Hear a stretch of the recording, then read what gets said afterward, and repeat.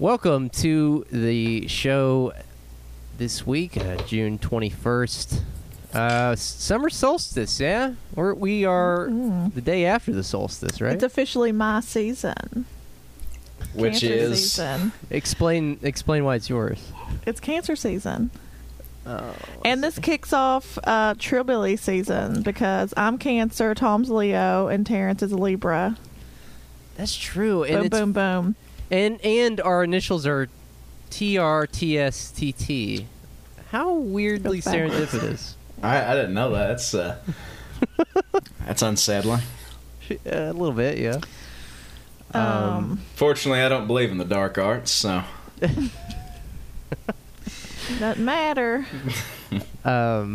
Well, yes, so coming at you at the beginning of the summer. It's officially the first day of summer, I suppose, or maybe the second day. First day, I think. Okay. Yeah. And to ring it in, we have a guest with us this week. Yay. have Dr. Jesse Wilkerson from the University of Mississippi, and author of To Live Here, You Have to Fight. Jesse, how are you doing?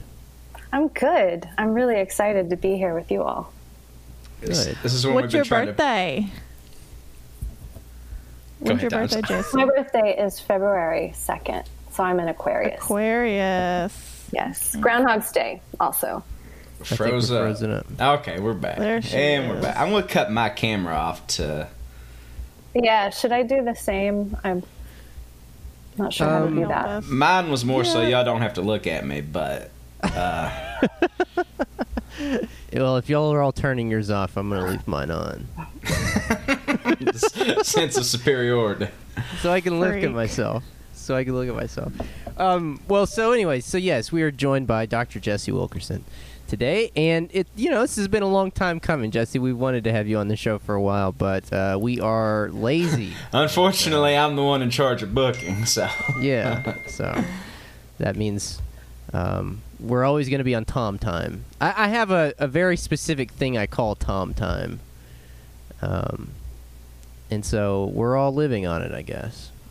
Yeah. Well, I think the timing ended up being perfect, actually. Yes, it did. It is very perfect. So we are sort of in the middle of another one of these cycles. We seem to this thing is sort of cyclical at this point, but we seem to have these recurrent sort of referendums on Confederate monuments, and this is also taking place in the midst of a global pandemic and weekly and even daily protests and sometimes even riots, and there's been some really amazing statue toppling going on in the last few days. I believe it was Raleigh or Durham, one of the two. They took down, was it Julian Cobb? Was that his name? He was a KKK member, I believe. Right. I think that was in Raleigh, I believe. Yeah. There's been some great Columbus statue toppling and all over the place. Just some really great examples of people taking back their history, and asserting themselves that way.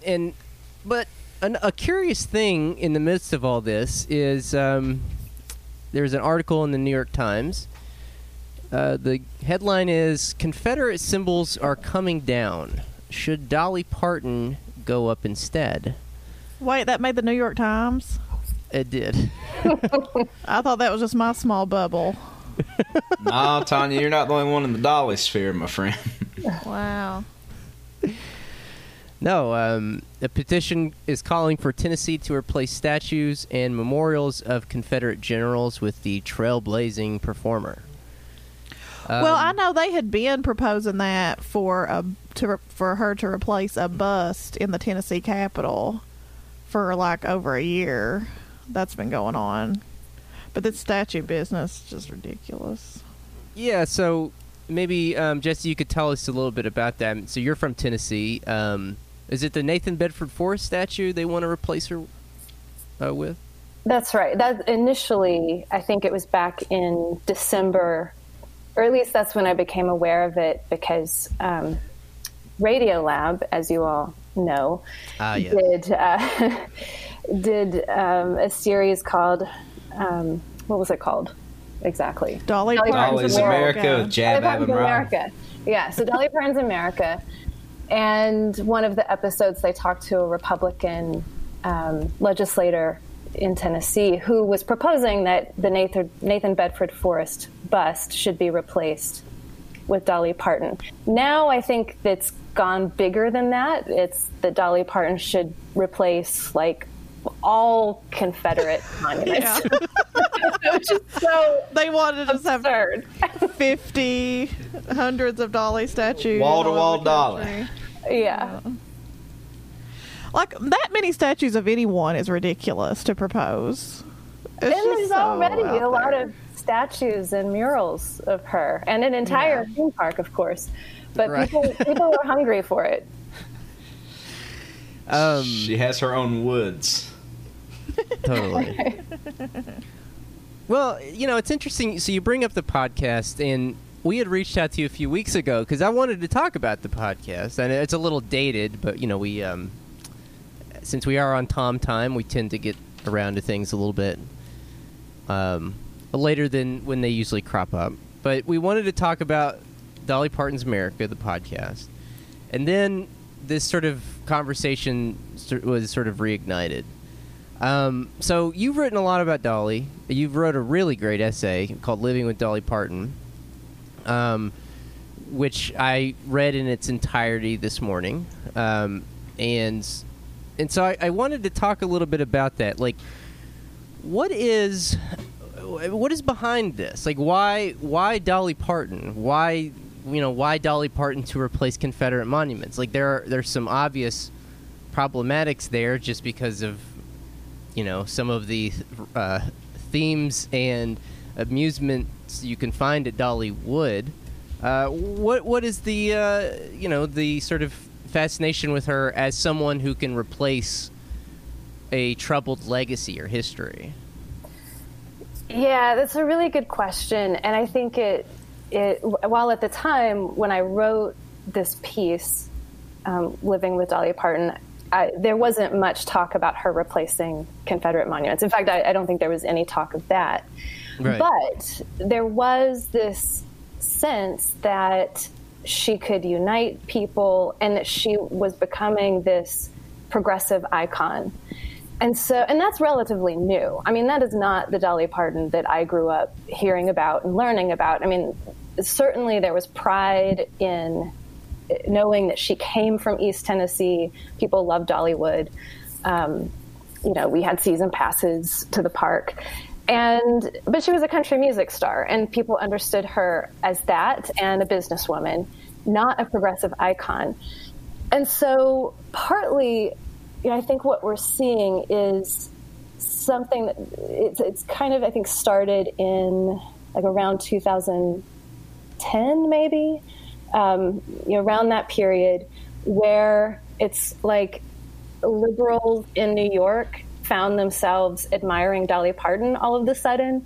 And I remember distinctly the moment where I was like, what is going on here? And it was, do you remember Slate podcasts? There was a whole slew of them. They were like the early podcasts. Gabfest and stuff? Yeah. There was one, Double X. It was the feminist podcast. Yeah. And they would always have recommendations at the end of the podcast. And so I remember I was listening to it. I was taking a walk in the woods, and one of the people, I can't remember their names at this point, but one of the people on the podcast recommended a Dolly Parton concert, and they had just been to one in somewhere in New York City. And they were talking about it as this festival of girl power and just how uplifting it was and how diverse the audience was, and just saying this is the thing that we all need in our lives is Dolly Parton. And so that was kind of the first moment where I was like, well, that's new and that's different and not something that I've really noticed before. And then, of course, and over the last decade, it's like you can't get on social media without seeing some like celebration of Dolly Parton, largely from like liberal and progressive, oftentimes women, right? And so you have kind of segments of this. So certainly there's still people who are from there and they're like, she's ours and we love her and you can't say anything bad about her. That's one category. But there's this other category that's like, she's our feminist icon. And then she's even like Comrade Dolly sometimes. Like she is leading us to utopia. Yeah. Right. And so I wrote the piece with that kind of in the back of my mind, and then also with this great piece that Aisha Harris wrote for for Salon about Dixie Stampede. And I noticed that piece on Twitter initially, and there was she seemed to be getting lots of hate mail and getting trolled. But I also noticed a silence from kind of folks back home and people in Tennessee, even people who would consider themselves progressive. Like they pretended like Dixie Stampede didn't exist. Right. And so I like all of that has been really interesting to me, how she can be this celebrated icon of progress. And a lot of that has to do with her support of gay marriage. But then, people will claim that she's anti-racist, which blows my mind.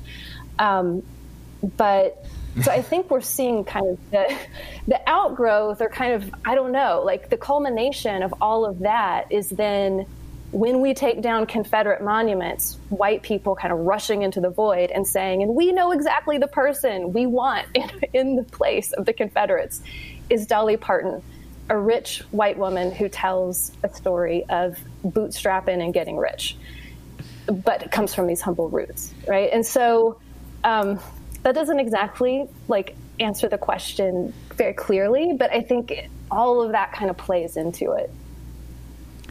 It's wild that you mentioned that 2010 timeline, because I think what else happened around that time, because Dolly's long been a queer icon too, like, right. fairly in a whole separate way. And there are, tons of drag impersonations of Dolly. We've even had them here in Whitesburg, Dolly Partons in Whitesburg and Loretta Lynn's. But, RuPaul's Drag Race started in 2009. And so right around then, I think that's when drag culture really started, like 2010, 2011. Drag culture really kind of like permeated mainstream media for the first time. It was on like primetime TV all of a sudden. And, there's probably not one season of RuPaul's Drag Race that doesn't reference Dolly Parton. Right. Yeah, I think that's exactly right, Tanya. And the way that Dolly Parton has, I wouldn't say she embraces anything, but she kind of allows it to orbit her brand. And then, like, she's really good at kind of reading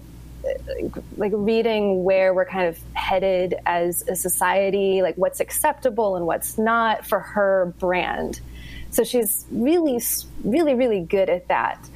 And I think we see that with her kind of embrace of people, of drag queens performing as Dolly, in Dolly Parton garb, and in her, like the gay days at Dollywood, people assume that is a sanctioned event at Dollywood. In fact, it's not. No, Their lawyer has said you cannot use Dollywood when you promote gay days. This is just people claiming it for themselves, which I love. Like, I think that's amazing. Yeah. But it's not the company. The company doesn't want, the company is Hirsch and Family Entertainment, and they're like right. On the Christian corporate side of things. And so I think my interest largely was like not so much in Dolly Parton, the person, who is totally unknowable, right? Like I have no idea what she believes and what she stands for. I could take some guesses, but more in how people project all kinds of beliefs and desires onto her. Yeah. I think that, like, I think the reason I framed the question in retrospect after your answer, like, I was thinking about it. I was like, well, why didn't I just start with, like, trying to timeline out sort of Dolly's trajectory and sort of evolution over the years as someone who's able to be sort of appropriated by several different groups and ideologies and etc. But then I started thinking about it, and you have this really great line from your piece. It says, Dolly Parton rehearses this myth, and I imagine she was raised on it. Her Appalachia is pure and white and heroic. Her Appalachia is drained of white America's sins. And so I started thinking about that. Like, I think maybe one reason that people offer her up as a alternative to some of these Confederate monuments is like, those are the bad white people. Like, Dolly's one of the good white people. You know, and more than that, she is an emblem of what white America either could or should be. Like, as you say, drained of its sins, just sort of pure and white. And Scots Irish excellence. I don't know. I mean, you explore that idea a lot in your essay, and that's what I find so compelling about it. Like, about how it reinforces a very specific sort of archetype of whiteness, and how Dollywood does too. Yeah, and that was really the main idea, as you're suggesting, that was at the heart of the piece, right? Because I was thinking about Dixie Stampede and how even I grew up, my family members worked in Sevier County. We were there a lot. And there are Dixie Stampede billboards with Dolly Parton's image plastered all over them. And I, in my mind, somehow made myself believe that she didn't actually own Dixie Stampede, that her company didn't own it. Right? I mean, like the kind of mental gymnastics that white people do to be like, no, that's not, she didn't really do that. They're just using her. They're exploiting her, not the other way around. When in fact, of course, the Dolly Parton Company owned Dixie Stampede and whatever it's become, whatever weird version it is now, where it's like North and South Pole, not. Yeah, that's right. That's right. Oh my God! Like there's a whole other essay in that. Totally. It is funny, the gymnastics though of like, let's replace all these Confederate monuments with somebody that has a ostensibly pro-Confederate dinner show at her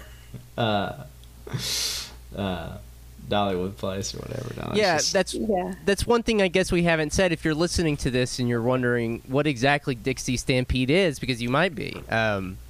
What have either of you? So I didn't grow up around here, so I've didn't have a history with Dollywood or anything. So did any of you see Dixie Stampede before it was neutralized as just the Stampede? No, I mean I've been to Pigeon Forge, Dollywood a handful of times growing up. I've been probably more as an adult than I went as a kid, but definitely did vacations in Pigeon Forge. But Dixie Stampede was pretty expensive. It was like $20 a head, and so or more, probably $25 a head. So I never got to go. I wanted to. I stole I borrowed a Christmas present, a Christmas ornament off of Dixie Stampede tree one time. I put it on my tree every year. It's Dolly's ornament. My mom went last year and had the time of her life.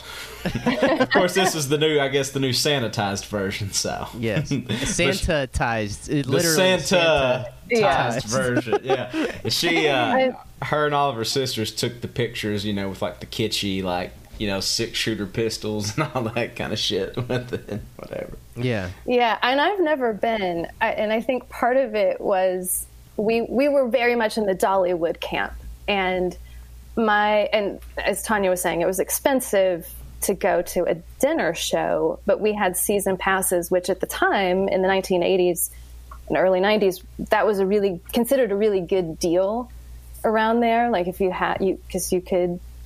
It was pretty cheap for season pass, and you could go a lot.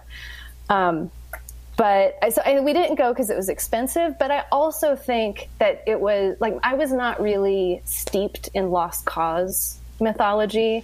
I was totally steeped in Appalachian whiteness ideology, though. Yeah. And so one thing I was interested in is the connection between those two. I was raised to believe that they were very different, that one was about good white people and one was about bad white people. Mm-hmm. But of course, that's not really the story at all. But I was interested in how those mythologies kind of play out in both arenas. And so it's like there's a range, there's like spectrums of whiteness that you can kind of pick and choose from. And both of them tell a very heroic story of whiteness, but for particular audiences. And I'm sure, there's lots of crossover, I imagine. But so no, I never went. I thought about going. I went to Dollywood over winter break. My mom got passes for the entire family, so that was fun. But we didn't make it to Dolly Parton Stampede, as it's now called. Right.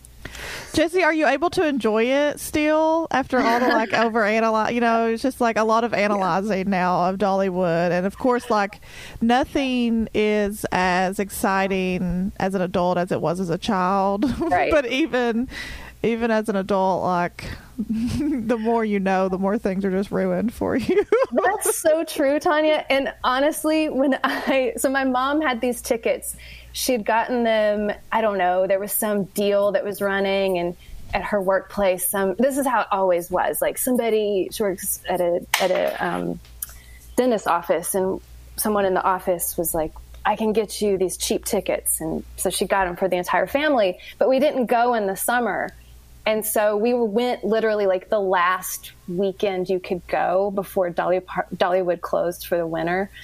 And it was the only time we could go. It rained the entire time and was kind of cold, but we stuck it out, and we had an amazing time because, like I was there with my nieces. And but I will say, before we went, my sister kind of turned to me and she said, you can't be the fun police today. You have to turn it off.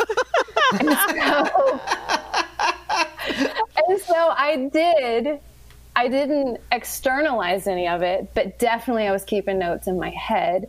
And one thing that really struck me is how different it is. I hadn't been there since early 2000s, maybe, before they built on all of these roller coasters. Like the Dollywood that I went to didn't have any of these fancy, super expensive roller coasters. It was like the Blazing Fury and the log ride, it was like very like more like a carnival than a fancy theme park. So it's very different. Were you there after dark? If it was December, they had the lights on. Were you there for the lights? Yeah, but like I said, it rained from 10 a.m. until we left after dark. I went there around Christmas time a few years ago, and they they advertise that they have 1 million lights, like 1 million bulbs in Dollywood for Christmas. Yeah. 1 million lights. It's a lot of lights. Interesting.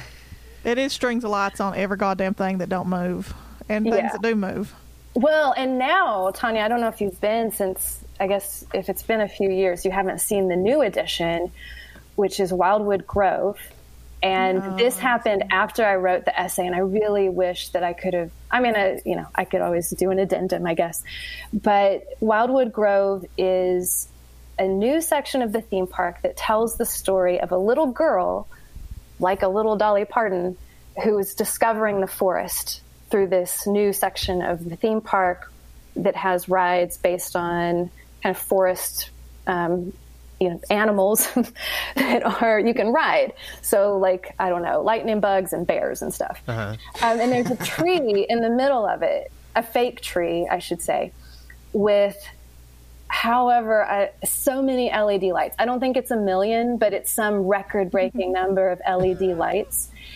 And it's amazing because, for a lot of reasons, but in part because they had to level a mountain in order to build this section, and they had to fill in the holler with so many metric tons of dirt, which the Knoxville News was kind of celebrating. Like, this is so amazing. They had to bring in thousands of tons of dirt to fill in the holler so that Wildwood Grove, the fake forest that tells the story of the little girl Dolly Parton, can be built. And we can see the forest through her eyes. I'm telling you, it's so much. Dolly's getting into strip mining. Yeah. What's wild is I wonder if this even has anything to do with her anymore, and they're just like concocting this stuff because she owns such a small percentage of Dollywood nowadays. I don't know how much creative control she has, but she does not own a majority of that park. That's right. Well, I don't know the percentage, but I'll tell you this, Dollywood Company, they let me interview them. I think they may have regretted it afterwards. Wow. But I had a long interview, and I think I'm from East Tennessee, writing about Dolly Parton kind of gave me cover, and they said to me that Dolly Parton controls the creative side of things. I mean, they said she is... Interesting. Yeah, like she's the artist. The creative director, I think. She's the creative Don director. Draper. Exactly. She's the Don Draper of Dollywood. Wow. And they said that, though, because when I interviewed them, I was asking them about labor issues. And so they wanted to, my sense is they were basically saying, like, Dolly Parton has nothing to do with those decisions, but she has creative control, and that it's all kind of in her spirit. So I don't know. You know, I was talking to media people. Who knows how true that is? But yeah. Dollywood Company is very involved in managing and creating Dollywood. You know, it's interesting. Like, so we haven't really dug into what the Dixie Stampede is, for those who may not know. But it is quite literally. Well, it's not a literal recreation of the Civil War. It's a recreation of the Civil War without slavery at all, right? It was just like North versus South. Like, you know, you get half the room against the other half of the room as just sort of a group exercise. But this kind of is very fascinating to think about, that, like, the people who want to replace Confederate statues with Dolly are trying to replace them with the person who had creative control over this thing called Dixie Stampede. Like, it's a very interesting irony, and it seems to me that, like, the purpose of that is kind of like what we were saying earlier. Like, if you're really trying to replace a statue of Nathan Bedford Forrest with, who is, by the way, one of the founders of the KKK, with a statue of, like, a good white person, like, why wouldn't you pick, like, John Brown or, etc.? But it has to be Dolly, because as the Dolly Parton podcast says, like, she's the great unifier. And they even say this in this New York Times article. It's like Lynn Sacco, who's a professor of history at the University of Tennessee. She says, Dolly Parton is the one person in Tennessee that everyone agrees on. One of my students called her the Jesus of Appalachia. I think Jesus is the Jesus of Appalachia. I know where they're going with that. But, like, that is very much the thesis that the Dolly Parton's America podcast works from. And so I kind of wanted to talk a little bit about that podcast. For me, I'm assuming you all listen to it. Yeah. Oh yeah.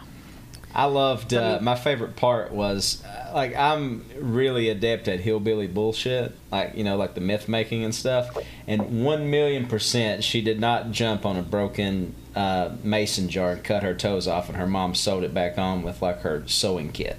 But that 1,000,000% did not happen without any medical intervention. My favorite part of the podcast, personally, and I don't dispute that this actually happened. I have no idea if it actually happened or not. But the way that it was framed was so perfectly NYC public radio, smarmy. Jad Abumrad. Yeah. Like, the best part was when they said that Nelson Mandela played Jolene in prison in South Africa, and that the guards and everybody were, like, just, like, ruminating on how, like... So Dolly and Joe Biden both had a hand in ending apartheid. It was very bizarre. I don't know. So fucking insane. I mean, evidence that she's anti-racist. Clearly, everybody. Clearly. That's right. But I found most of the podcast to be mostly inoffensive and just completely unchallenging of anything, except towards the very end when they actually start talking about Dixie Stampede. And for me personally, the hardest episode, the episode I had the hardest time with was the 7th episode. It's called literally Dolly Parton's America. And it starts out with Lynn Sacco, who's quoted in this New York Times piece. She's a history teacher, professor at University of Knoxville, or Tennessee at Knoxville, sorry. And she has this prompt for her students, like, what is Dolly Parton's America? And, I mean, I don't want to sort of grind my axe too unsubtly about this, but I really struggled with this episode because essentially I felt like it was almost malpractice on Lynn Sacco's part. Because if you were to take that class and walk away from that situation, you would walk away with the impression that, like, what Dolly does, the thing that makes it unethical, what she does, is exploiting hillbilly stereotypes for profit.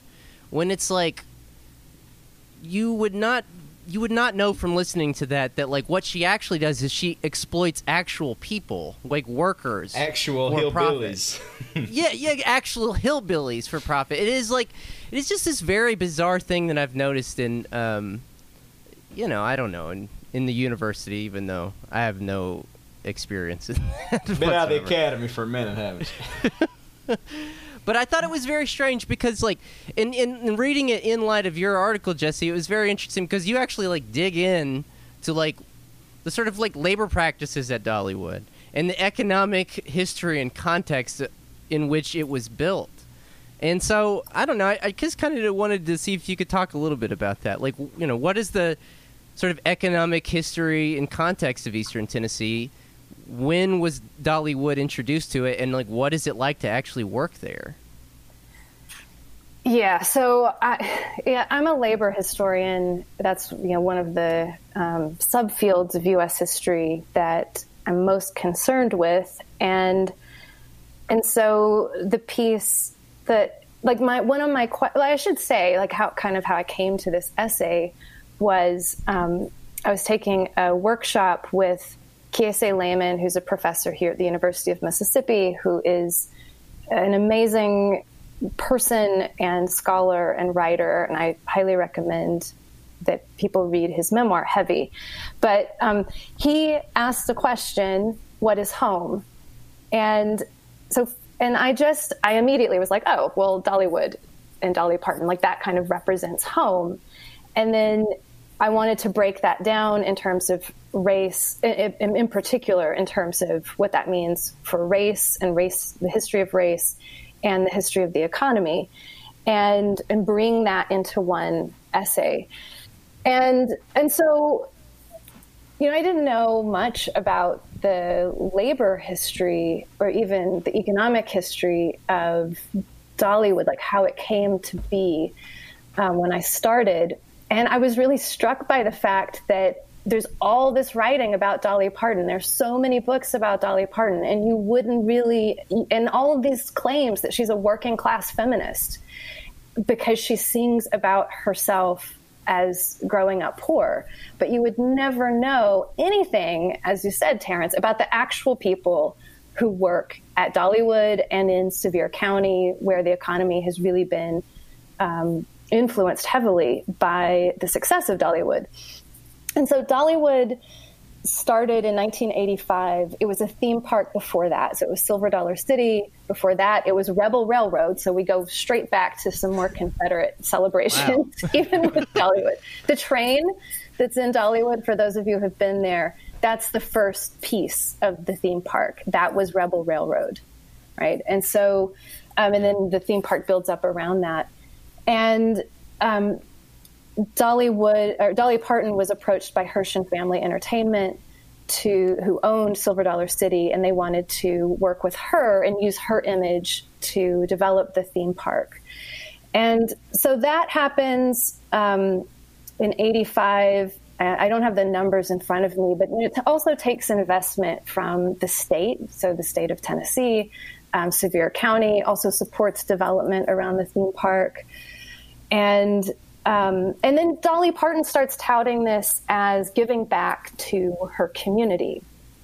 And this is something, again, I think a lot of people celebrate uncritically that this is part of her working class feminism, is that she got rich and then she cared so much about the poor, humble people of East Tennessee that she came home and started a theme park. And so I wanted to think, well, what does that actually mean? So what did she actually do for the economy there, and what did it look like before? So to start, before Dollywood, there were many factories in East Tennessee. So there were electronics factories and lots of furniture factories, and these were really good jobs for the time. They paid decent wages. People, it allowed for upward mobility. And those jobs, those factories start to leave in the 70s and 80s. And that just continues. So by the time that I had returned to Tennessee and I was teaching in community colleges right before the Great Recession, many of my students had been laid off from furniture factories, right? And these were jobs they had had for years. They were coming back to community college to be, these retraining, jobs training programs, and then taking my writing classes. And so in the writing classes, they were writing about themselves. So much of this essay is coming out of that experience of me seeing some of these rapid changes in the economy and what it meant for working class people. And so, I say that because I think it's really important to understand the void that Dollywood filled. And that helps us to understand, as I think try to get to in my essay, is that people have a lot of pride and they kind of buy this story that Dolly Parton did something for her community because they're dealing with economic collapse. And I don't blame people for that. I wanted to understand why people from home, I'd always heard my entire life that Dolly Parton really cares about her people. That's kind of how people say it, right? She came home and she did something good for her community. But then, what does that actually mean? Well, that means low wage jobs around, $9, $10 an hour. And, little opportunity to, get into kind of more of the professional jobs at Dollywood. There's a handful of jobs that I'm sure are salary jobs that are good jobs, but most people there are either high school and college students who work in the summer or in the off season when they're out of school. It's teachers who don't make enough from their regular teaching job, so they need to work in the summers. And then it's retired folks who, according to the Dollywood company, are living high on the hog on their pensions and retirement funds and Social Security. Oh, sorry about that. And they just do this as a hobby, right? So the Dollywood company itself doesn't even claim that they're offering good jobs to people. So, there's a lot of contradictions there, and that's what made it interesting to write about. I think people afterwards believed that this was some kind of hit piece on Dolly Parton, and in fact, that's not really my intention. It was more about my curiosity in the history of the economy of that area and why we project this idea that she have lifted all of these people out of poverty when that's not actually the story. And so that's where, those are some of the big questions and that I was thinking about as I wrote it. It's funny because a common refrain in the whole Appalachian transition movement thing is if you ask local people, it's always well, you know, we could be the next Gatlinburg or Pigeon Forge or whatever. And like, that's sort of like the Dolly thing is sort of like the economic model. If you were to like ask people locally, I think, which speaks to just sort of the efficacy of like the sort of Dolly, the mythology around it, and like her taking care of her people and all that. But in reality, should be a cautionary tale about like, yeah, you can create a bunch of low wage jobs, but like, you know, if you're hiring 500 people at $7.25 an hour, you're just creating 500 working poor, you know. And it's interesting that that whole story is just so powerful that still prevails. Mm-hmm. Well, it feels like Dolly in many ways. This is partially what I find so compelling about this question, like, what is Dolly Parton's America? Because, like, to me, the answer, if I could put it succinctly, is like Dolly Parton's America is an America in which a person like Dolly Parton could not only sort of like thrive and become a successful artist, which is fine. Like I really like Dolly's music. Like this is that's a separate question from like what she's become, but like it's an America in which her very personality and sort of like persona really is used to sort of mask the actual exploitation that occurs. And even more than that, I earlier I feel like maybe I was attacking the sort of like some people in the academy, but I really am concerned when I see professors do stuff like that, when they want to talk about like when they want to focus on like the real problem here is like Dolly might be exploiting stereotypes and all this, and it's like, I mean, yeah, that's certainly true. Like maybe she is, and maybe that's wrong. Who knows? But like the real issue here is power, and the thing about Dolly is the thing about any time a media mogul becomes like a capitalist, whether it's Jay-Z or Dolly or whoever, is that there is an underlying economic premise here, and it's exploitation. And like we can't talk about it because our feelings are sort of wrapped up in the person, in their art too. Yeah, I mean we do the same thing with Beyonce today. Yeah. I mean it's you see it all the time, but that to me is what Dolly Parton's America is, in which our artists, our creatives, then become capitalists who exploit people, and that our feelings about them are wrapped up in their art, and we develop these really complicated feelings about it that sort of obfuscates our ability to see them for what they really are. I don't know. That would be my answer to the question. Yeah, no, and Terrence, you are like, go hard on academia with this, because I just like people who call themselves Dollyologists. That is brutal. Is that real? Yes, it's a real thing. And it's partly being promoted by the podcast, and it's just such a disappointment. And I'm in it, right? Like I got so many people were like, "Oh, Jesse, you wrote this piece," and I assume they hadn't read my essay, because if they'd read my essay, I don't think their question or they would come to me and say, "You must listen to this podcast," which, by the way, I was interviewed for. I had a very long interview. Do y'all want to hear that story? Yes. Yes. I had a hard time listening to this podcast, Jesse. You could ask my girlfriend. I probably gritted my teeth through the entire thing. So please tell us. Yeah. So I was contacted by one of the producers, and I think they were they were towards the end of the process in terms of interviewing people. And late in the game, I think they realized they weren't really doing enough on race. So that's interesting, right?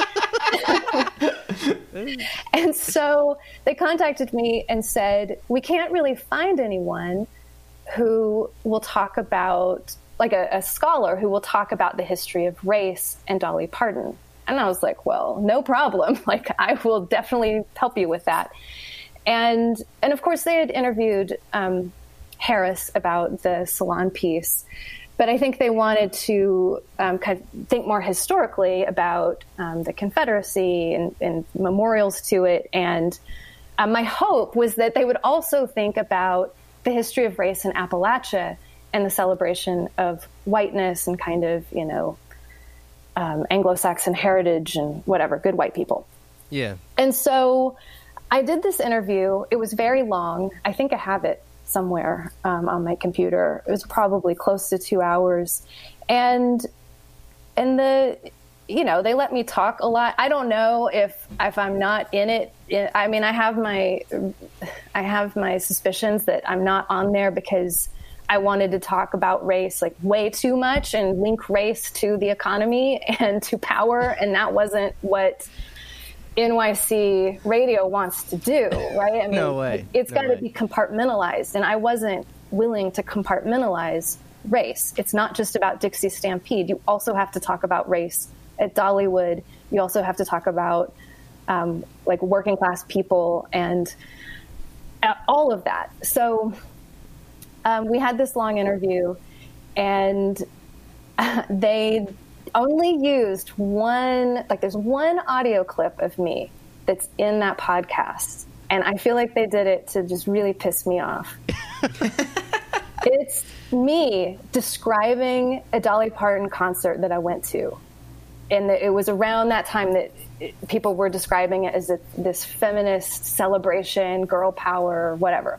Uh-huh. And so I had gone to that concert, and I answered their question. It was me describing what I saw. Like, so they had said, can you tell us what was in the room? What did you see? Who was there? And so I describe it, and I do describe it as a diverse audience because it is. But I mean that only as a description, nothing else. I'm not celebrating it. I don't think that means Dolly Parton is doing anything to bring us together. I don't think that means that,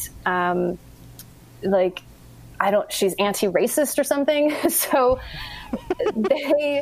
I'm on there describing a concert, and then they use that as a kind of, as like a descriptor for Dolly Parton's America and how fuzzy and warm it makes us all feel. Right. And it was just mind-boggling to me that they would do that, but then again, it's not. And then I just really regretted that I had described the audience in the way that I did.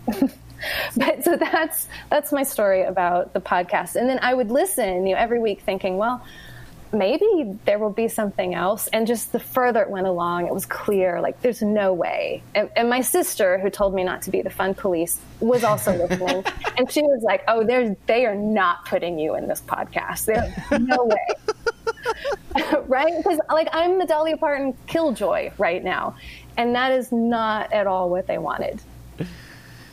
Well, and to take it even further, I've had a really hard time with Radiolab and just that whole approach in general. Like, it doesn't surprise me. Like, they're not even remotely interested in exploring the, the sort of like political, economic grounding of race and gender and these other things, like, which is very weird for a guy like Jad Abumrad in a podcast like Radiolab, which like purports itself to be like this sort of scientific investigation of like society and like our relationship to nature and all this. It's very bizarre because you're right. They have to compartmentalize these categories like race, and it has to be separate from the economy and these other things. It's a very, to me, I mean, if I really start thinking about it, it's very concerning because, you really start getting real Weimar Germany vibes, like, if you really think about it too long, because, like, it's a very hegemonic institution. It's a very hegemonic way of looking at race and these other things. And so, it's very, I don't know. That's one reason why I had a really hard time with that podcast. Well, I think the other thing is they didn't really deal with history at all. Yeah. They avoided it, actually, at all costs. Yeah. And so, I mean, I just want to give a shout out to C. Brendan Martin, who wrote, it's an older book, but he wrote Tourism in the Mountain South, where he explains the economy. He explains how the tourism industry operates in a place like Pigeon Forge and Gatlinburg, and how it's mostly outside interests, right? Again, like Dolly Parton as the face of it kind of gives cover for this, but at least this number is probably larger now, but in the 90s, by the late 90s, 75% of the wealth was going to outside corporate interests like Hirsch and Family Entertainment. Yeah. And so that they would do these episodes on Dollywood, and go there. And it was like, a spiritual journey for them, and never think about like how that place came to be and who is, and then like on whose backs, right? I mean, like how property rates are affected by Dollywood, and then the outlet mall industry that grows up around it meant that a lot of people had to sell their land or lease it. What it means for the environment, right? Like they didn't mention that the haulers had to be filled in to expand the park. I mean, it was just, to me, I was in a rage the whole time listening to it, and I know that's not the feeling of most people who I talk to who really loved it, because it is beautifully produced. Like it's, yeah. Honestly, they could have just turned it on. Like there was that one episode where Jad Abumrad says Dolly Parton starts telling stories, and then she just kept going and going and going, and he couldn't get a word in edgewise. And to me, I thought, well, I just want to hear that. Like if we're going to do a podcast on Dolly Parton, then just turn on the recorder and let's listen to her. Like I don't need to hear your take on any of this. Yeah. No, exactly, because, like, again, this is the thing. It's, like, it's complicated when an artist that you like and who you think says profound things about the human existence and our positions and all of it, sort of goes into that next realm where they become sort of exploiters and they're millionaires or even sometimes billionaires or whatever. But, it's like, if you're going to do it, you're exactly right. Just let them speak for themselves. Like, I don't need the editorial, It's really, it drove me insane. It was endless rabbit holes. I mean, I think there were some episodes where there's no Dolly at all. Like, zero Dolly in the whole episode. Yeah, because it's all about, like, rabbit holes to understand what that audience projects onto Dolly Parton. Like it's really weird. And then like she gets on herself and just flatly rejects it, like in no uncertain terms, Yeah, she's like, I'm not a feminist. Feminists are man haters. Yeah, even going so far as to say, I understand men. I understand what they're mad about. Yeah, it was. That's another thing. Like, what is Dolly Parton's America? Like, Dolly Parton's America is an America in which, like, Americans desperately need these like grand unifying figures who are just like depoliticized, and maybe they're marginally progressive or accept. They're accepting, and they practice tolerance and all this. But it's ultimately so vapid. It's so bleak. Yeah. Well, and another thing that when I spoke to them, I said, like, what I really, like, the question that if I was you, that I would explore is how Dolly Parton's Imagination Library operates. And that's because, to me, that's the third rail, right? Like, if you go after Dolly Parton's Imagination Library, you are going to be shut down real fast. Oh, yeah. Like in Twitter. And that's also the retort. Like, if you criticize her, people come back at you and say, but she gave millions of books or thousands of books to kids. That person's usually Tanya. But... Whatever. I had to work for Imagination Library and it sucked. Oh my gosh, did you really? Yeah, at KVEC. While I was at KVEC with a educational cooperative, we started a like one of the biggest county-wide Imagination Library programs. One time I had to go to Breathitt County, or no, it was Beattyville. We were in Beattyville. Was that Estill County? That's Owsley, I think. Okay, yeah. That's where Union College is. Oh, no, that's Barberville. Union College is in Barberville. Anyway, I was in me and Willa had to go. We had this like cardboard cutout of Dolly, and we would have to set up this like Dolly. There was like a little cardboard train, and there was like a whole setup to where we would go, and it was like a big launch in each county where we would go and have sign-ups. And so all these people and would bring their kids to the school gymnasium from like 6 to 9 or something and be signing their kids up. And, you know, like the superintendent spoke and the principal and all this shit. And I had to go up there. And the guy introduced me as Tanya Tucker in front of a cardboard cutout of Dolly Parton. And then he handed me the mic, and I tripped over the cord and about fell. And I was just like, well, this is my country debut as Tanya Tucker. Well, I think you mentioned it in the piece, Jesse, like, the library is not, it's not even how it's framed, and it's what you're saying here, Tanya. It's like, isn't it just like a loose assembly of people who donate books or something? So, Tanya, I'm so curious. I'm just really excited to hear from someone who actually worked with them. But it sounds like you were one of the, quote, local champions. Dolly Parton. Well, yeah. I mean, what's crazy is it's not just Dolly. You have to come up with local funding to pay for it. It's not free. It's not a free book program. The local affiliates have to come up with so much money a year to fund it.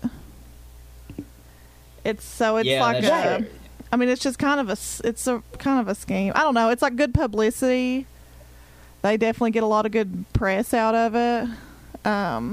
Well, so this is the thing, right? That it's a public-private partnership often. Well, in Tennessee, it's a public-private partnership. I think in other states, it's a partnership between these so-called local champions, which could be United Way or, a nonprofit or literacy group that raises the money to buy the books.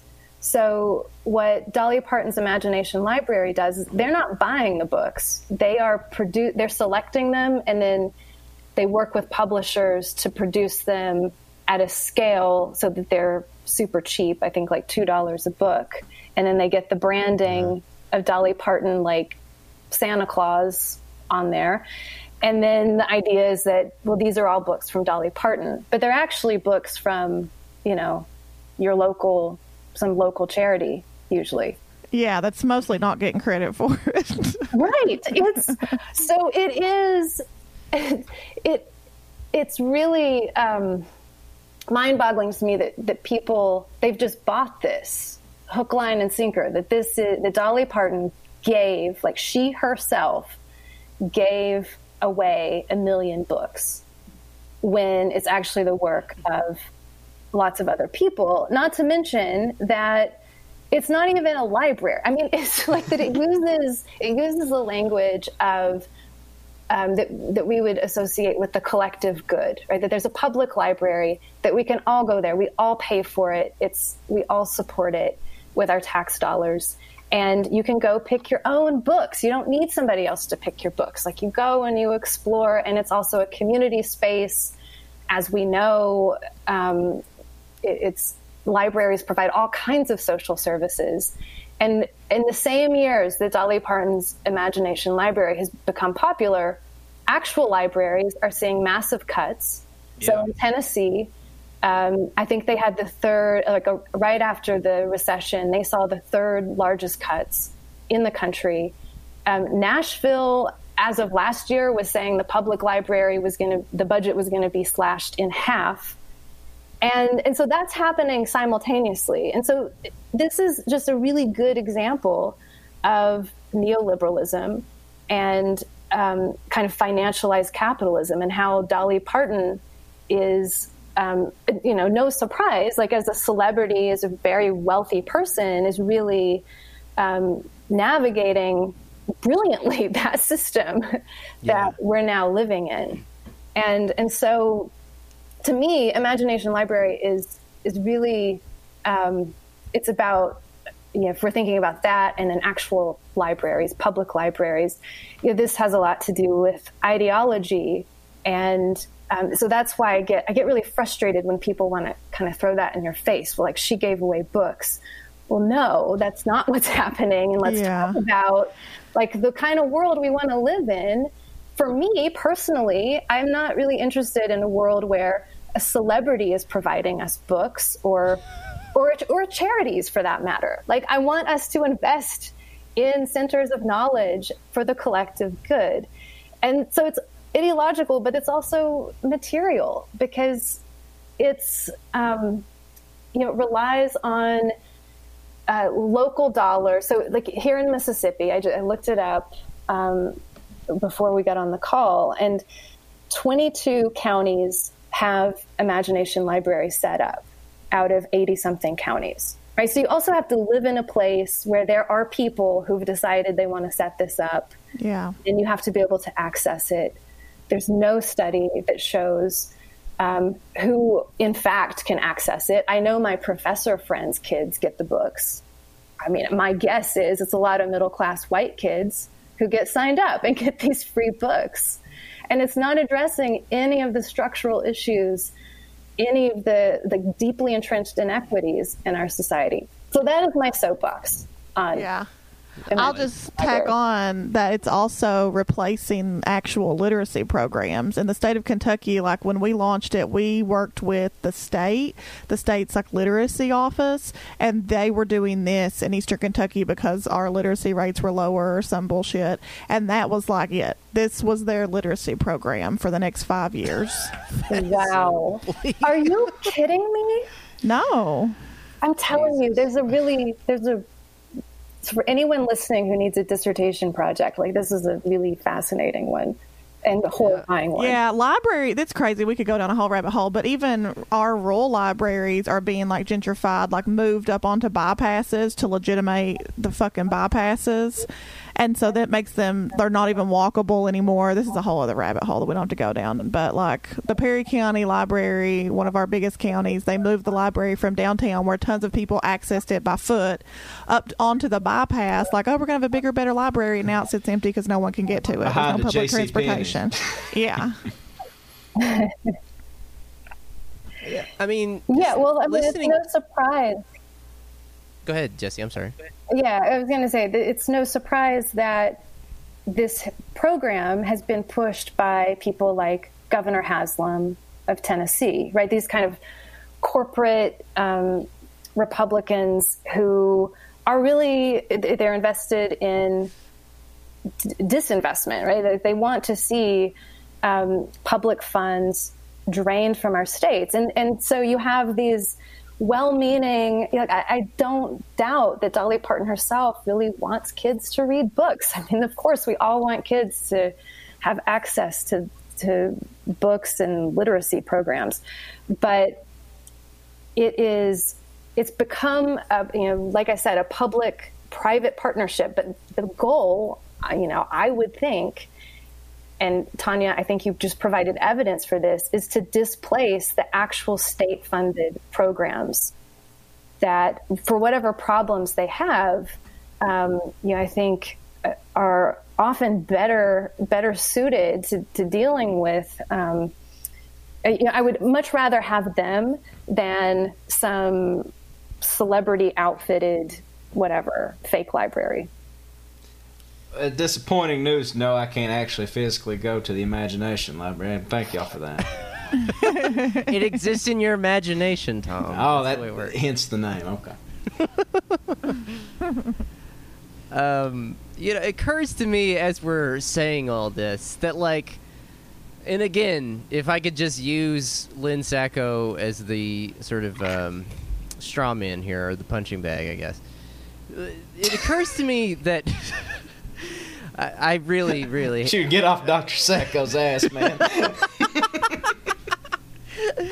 I'm just very annoyed by the removal of any class analysis and Marxism in general at the academy, but whatever. It occurs to me as we talk about this that Dolly Parton is the embodiment of every neoliberal development of the last 40 years. So the financialization of capital is one of them. And then the turn towards a predominantly service industry with Dollywood. You know what I mean? Like, that is the embodiment of Eastern Tennessee's transition from a more of an industrial area to a service industry area. And then on top of all that is the sort of like cultural hegemony and dominance of this sort of like very vapid liberalism that doesn't really mean anything. It's very fungible. It can be whatever you want it to be. You know, you can sort of make some very vague and empty gestures towards, you know, marriage equality and all these other things, but not have it actually have any radical underpinnings. And that, again, that to me is what Dolly Parton's America is. It is a very fascinating way to look at the last 40 years, just through the trajectory of Dolly Parton in general. But how that professor doesn't tie those together, again, I don't really understand. Yeah, the story's right there for you.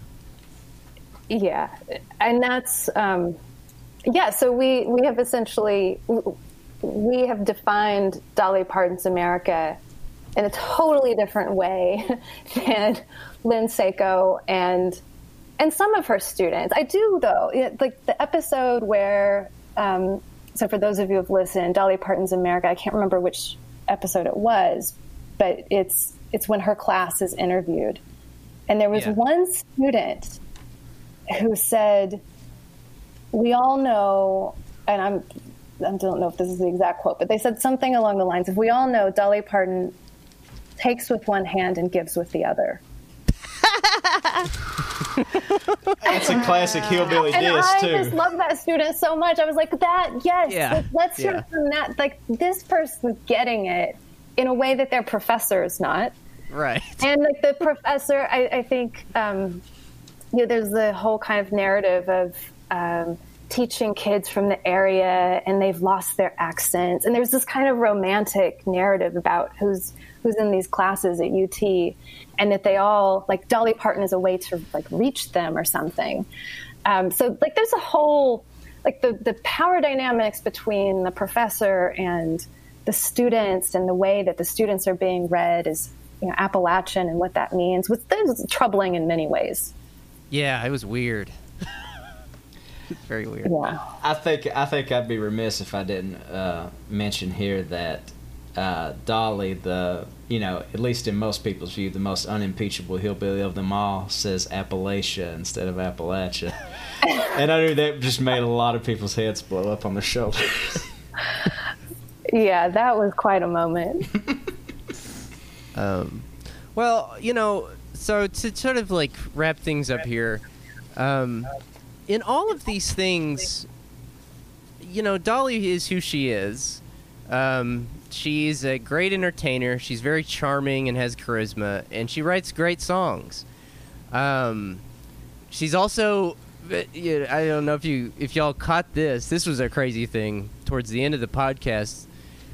How apparently they didn't dig too deep into this, but did y'all pick up on the part where she's apparently like recording and saving thousands of songs, like just her voice in a click track, so that like people in the future can just continually go back and mine the Dolly Parton archive and make more music from. Did y'all hear that at that part? I think I missed that. We're gonna get all kinds of like shitty like Dolly dubstep Skrillex type shit. Is that what you're getting at? Yeah, I mean, I thought that was a very interesting look into Dolly's psyche. It was just like, it was very much like a sort of like Tony Soprano, like, I will never die. You know what I mean? Like, I am. It's like her uploading her consciousness into. Yes. Yeah. Which is just bound to happen, I guess. If you're obtaining that level of celebrity, you probably become messianic and narcissistic.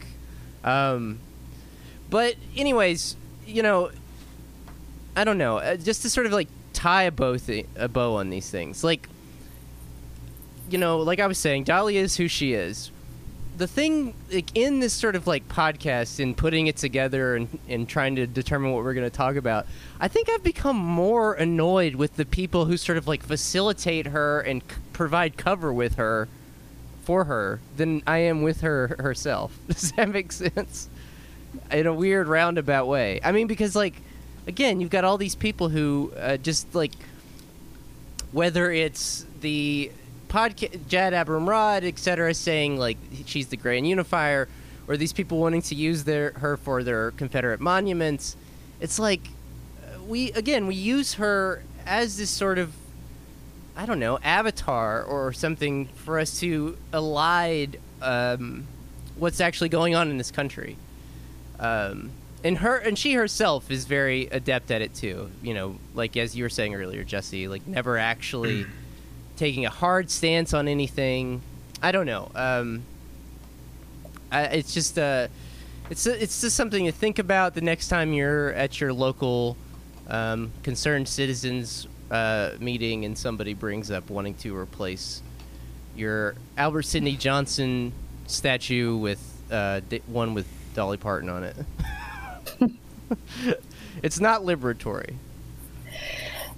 It's certainly not. And Terrence, to your point, that is precisely right. Why I wrote the essay was the frustration with what she comes to stand for and how that happens, and why no one was really talking about that. And I think that it's not. So, you know, those kinds of questions can be applied to Dolly Parton. They can also be applied to, you know, other celebrities like Donald Trump, who represents, like, people can have whatever feelings they want about the person Donald Trump, but he comes to represent something, you know, that exceeds Donald Trump himself. And it's so that kind of celebrity culture and what people want to believe and need to believe about them is, it's really, really a problem. And it doesn't help that if we can't ask like hard questions and think about complexity in terms of like who these, I don't even want to say who these people are, but what they represent in the world. Yeah, no, you're right. If we don't do that, we're going to wind up, you know, reproducing the exact same things we've been sort of doing for the last several decades, you know, hundreds of years. I mean, Tanya, Tom, you have any closing thoughts? Any epiphanies that you've come to about Dolly Parton on the road towards this destination? My closing is that I have to show you guys this sticker on my desk. Let's see it. It's a picture of Dolly Parton. It says Dolly Saves. Somebody sent it to me. I don't remember who, but on top of being a great country music singer, aside from all this, like we say, like we like her music, this is all separate. She is also a good actress. Yeah, you can't dispute that. One movie I've wanted to watch, didn't she do a movie with Queen Latifah? Yes, called A Joyful Noise. Did you see it, Tanya? Yes, it's great. They're in a choir together. Did you see when she promoted the show on the Queen Latifah show? And she wore an afro.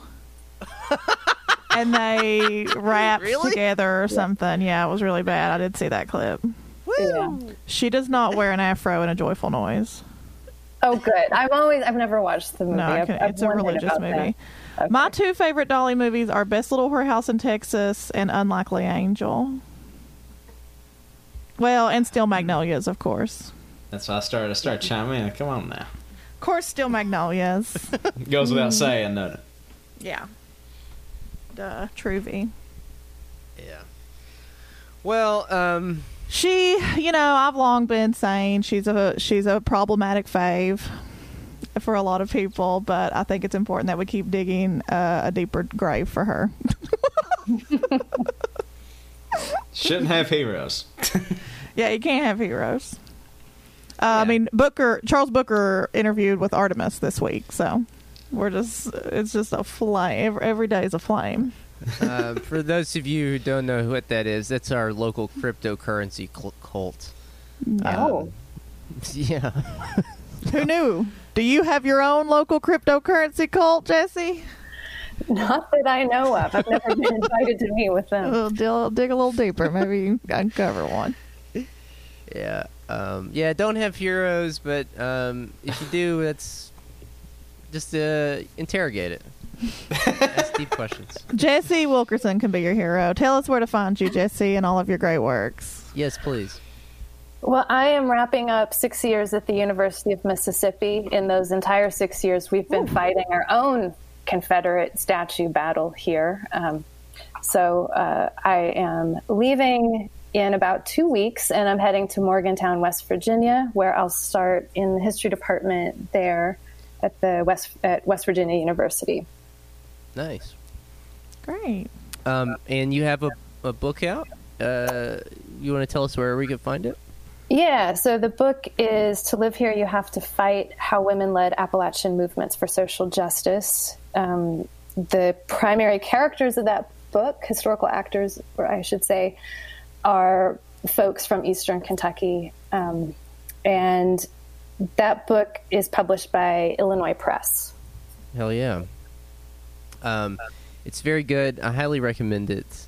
And I don't know where you all get your books these days. I mean, I try not to go to Amazon, but would that be the easiest place to find it? Well, I would go to the University of Illinois Press site, Okay. and it's often they run deals there. You can usually get it 40% off, so I would go to that site. Also, most people can order books through a local bookstore. We even have a bookstore in Hazard that's doing online orders and shipping. Yeah, I think we have a little tiny bookstore here in Whitesburg. I think even carries it, if I'm not mistaken. Yeah, I was in there Friday hanging art, but I don't remember seeing it. Along they with been other open. noted works like Hillbilly Elegy and. They cover the whole gamut, man. They've got Ron Eller's Uneven Ground and J.D. Vance's. I got to hear both sides. When I was in there on Friday hanging art, she asked me if I had read Mitch Please. Wow, I didn't even know it was out. Apparently, it's out.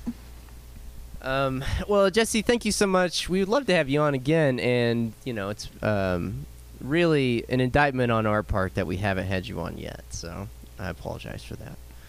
well, no apology necessary. No, this was great. I really enjoyed it, and I really love what y'all are doing. Well, we appreciate it. We love what you're doing as well, and very good to hear that you'll be. I don't know if Morgantown's that much closer to Whitesburg than Oxford. Oh, probably, because Oxford is so far away from everything. Yeah. It'll feel closer. The old Velvet Ditch. Yeah, I've been a few times.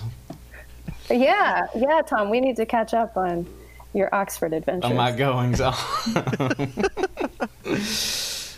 Well, then hopefully we'll get to see you in person sometime soon, and if not, we'll try to have you on again soon. Jesse Wilkerson, thanks so much for being with us this week. Thank you. Bye. Bye. All right.